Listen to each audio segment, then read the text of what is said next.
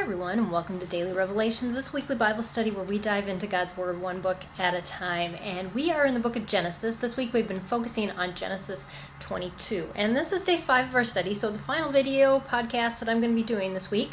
But I encourage you, continue reading this chapter through day 6 and day 7, even though I'm not doing videos. I take the weekend to just savor what God has taught me and teaching me on my own, and I encourage you to do the same thing. So on day 6, just go back over, look at your notes, look at your journal of what you've written down. God, what in me needs to change? How do I create some new habits? And then on day 7, find a verse that you wrote down that you can start committing to memory. So do that in addition to what we've been working on in the week.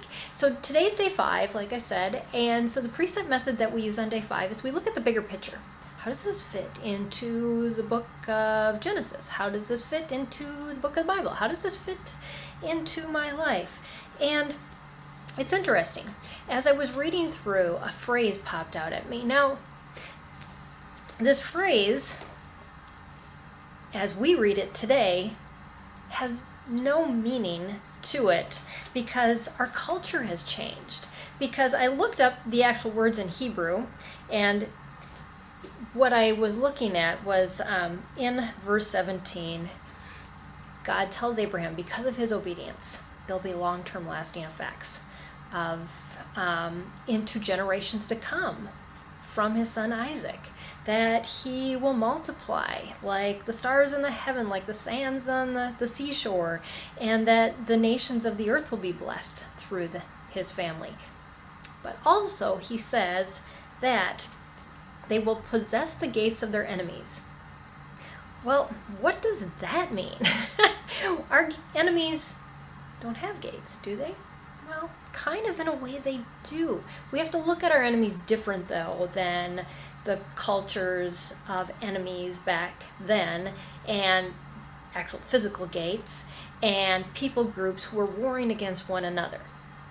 We have to take it a little bit out of context and put it into the New Testament parallel as to what God has done through this seed, because Jesus came through Abraham's line, and truly all the nations were blessed through him.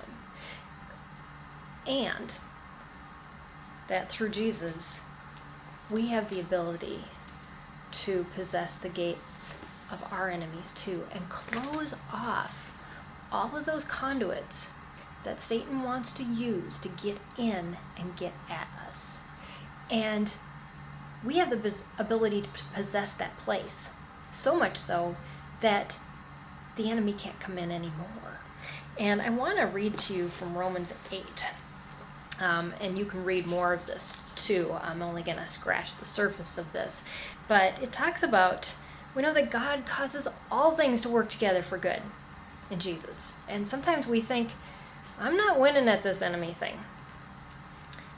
But God knows exactly what needs to be done in your life to make those victories happen. And it may seem kind of convoluted and around the mountain type of way of doing it.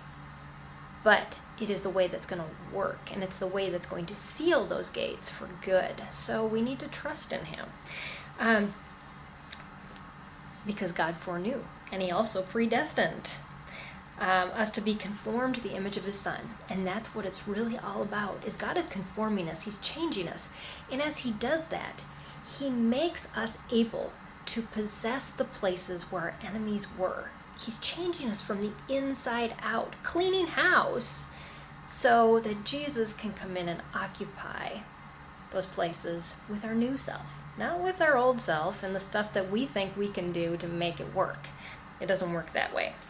And so he's called us. He's justified us. And it goes on to say, for if God is for us, who can be against us? God is not trying to destroy you if you are going through a hard time.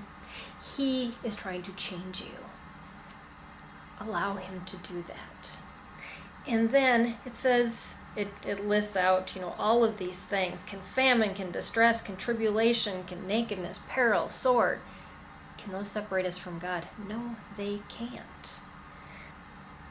But in all these things, overwhelmingly, we are conquerors through him who loves us. And he loved us so much that he allowed his son to be sacrificed.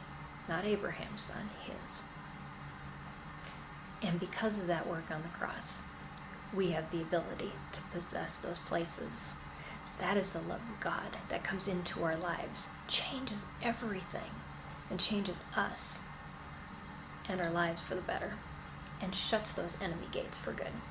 So be encouraged. Dig into God's Word. See what he has to say to you today. And then join me next week as we start our study through Genesis 22. Have an awesome weekend. See you later.